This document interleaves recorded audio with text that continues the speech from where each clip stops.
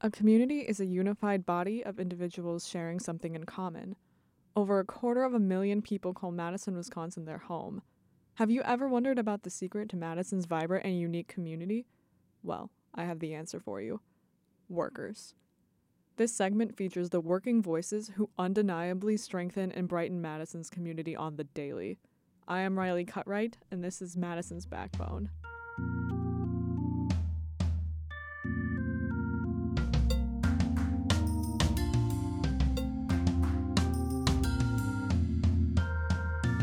Hi, I'm Riley Cutright, and this is Madison's Backbone, and I'm here with Danielle. Hey, I'm Danielle. I am a female truck driver. How did you get your start? So I found a company that I felt was fitting for me in the area, and I just reached out and I did my CDL training through them.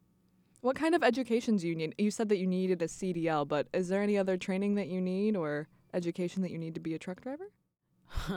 Well, yeah, you definitely need to go to CDL school. It is not necessarily easy, so it goes through, I think I did about 2 to 3 weeks of training, probably like 3 weeks, learning how to operate it, and then there were some technical things because you do have to take state tests to get your CDL.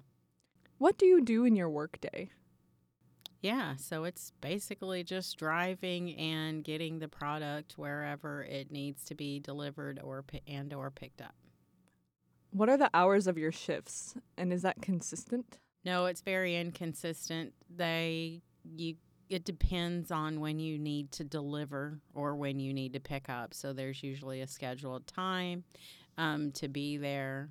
Sometimes you can be waiting at a facility forever. And yeah, so it varies.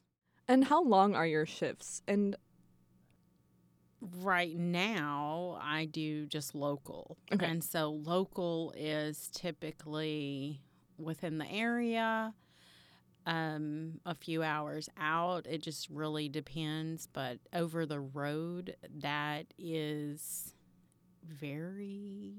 varies. So this term over the road refers to drivers who haul their freight across long distances. So across state borders and sometimes even country borders, they travel from coast to coast, traveling thousands of miles. Mm-hmm. So it can be legally you have like 11 hours a day to drive. You also have 14 hours you can work. So you have like waiting time and things like that. So it can vary. And every day is completely different. Mm-hmm.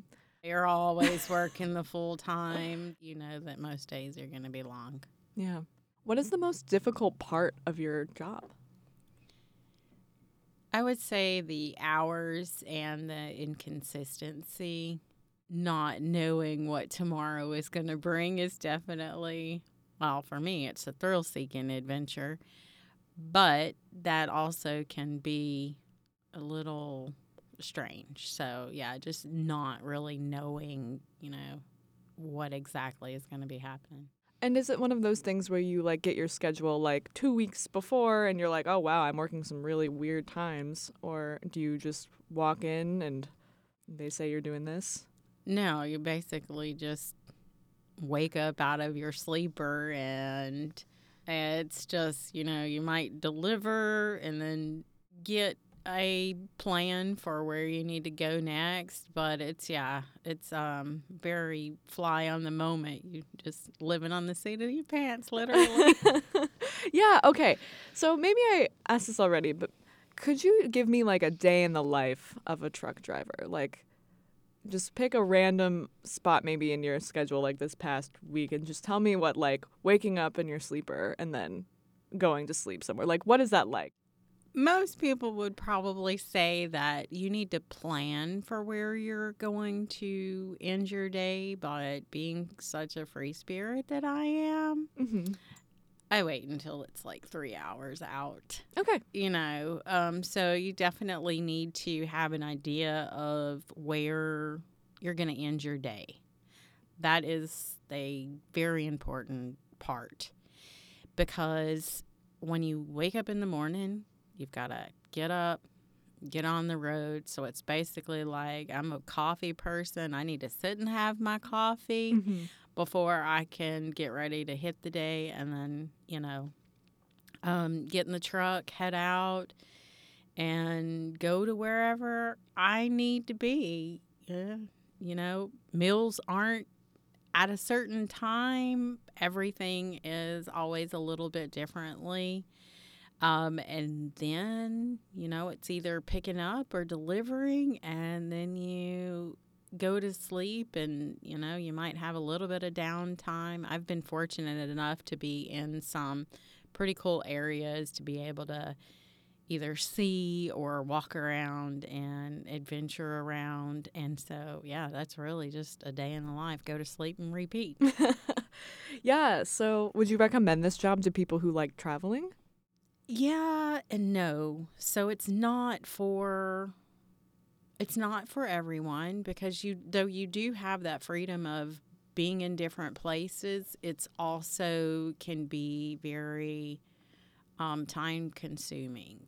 You can't necessarily just stop everywhere and see everything and do everything. And at the same time, you can't get a semi in a lot of places. Right.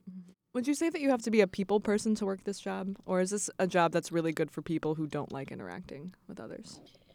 No, that's the great thing about it, is you can be very introverted, because there's some days that I've went where I had little to no interaction, and that's great being introverted.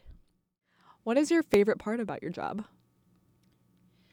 For me, the favorite part is the sunrise and the sunset, That's so beautiful. because each day, no matter where you are, you're usually going to see either the sunrise or the sunset. And that's the best part for me, aside from being able to listen to, podcasts and different things. But yeah, the sunrise and the sunset. Do you have a favorite time of year to drive? It is not the winter at all. Probably fall. I love the colors of fall, so you're constantly able to see. It's just beautiful in the fall. Mm-hmm. And so you say that you drive locally. What exactly does that mean? Is that like just within Wisconsin or just within like the Midwest or?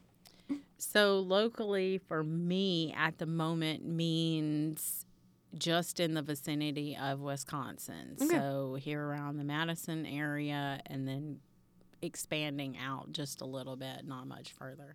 Thanks for tuning in to Madison's Backbone this week. We'll be in with part 2 to continue our discussion with Danielle of what it's like being a female truck driver.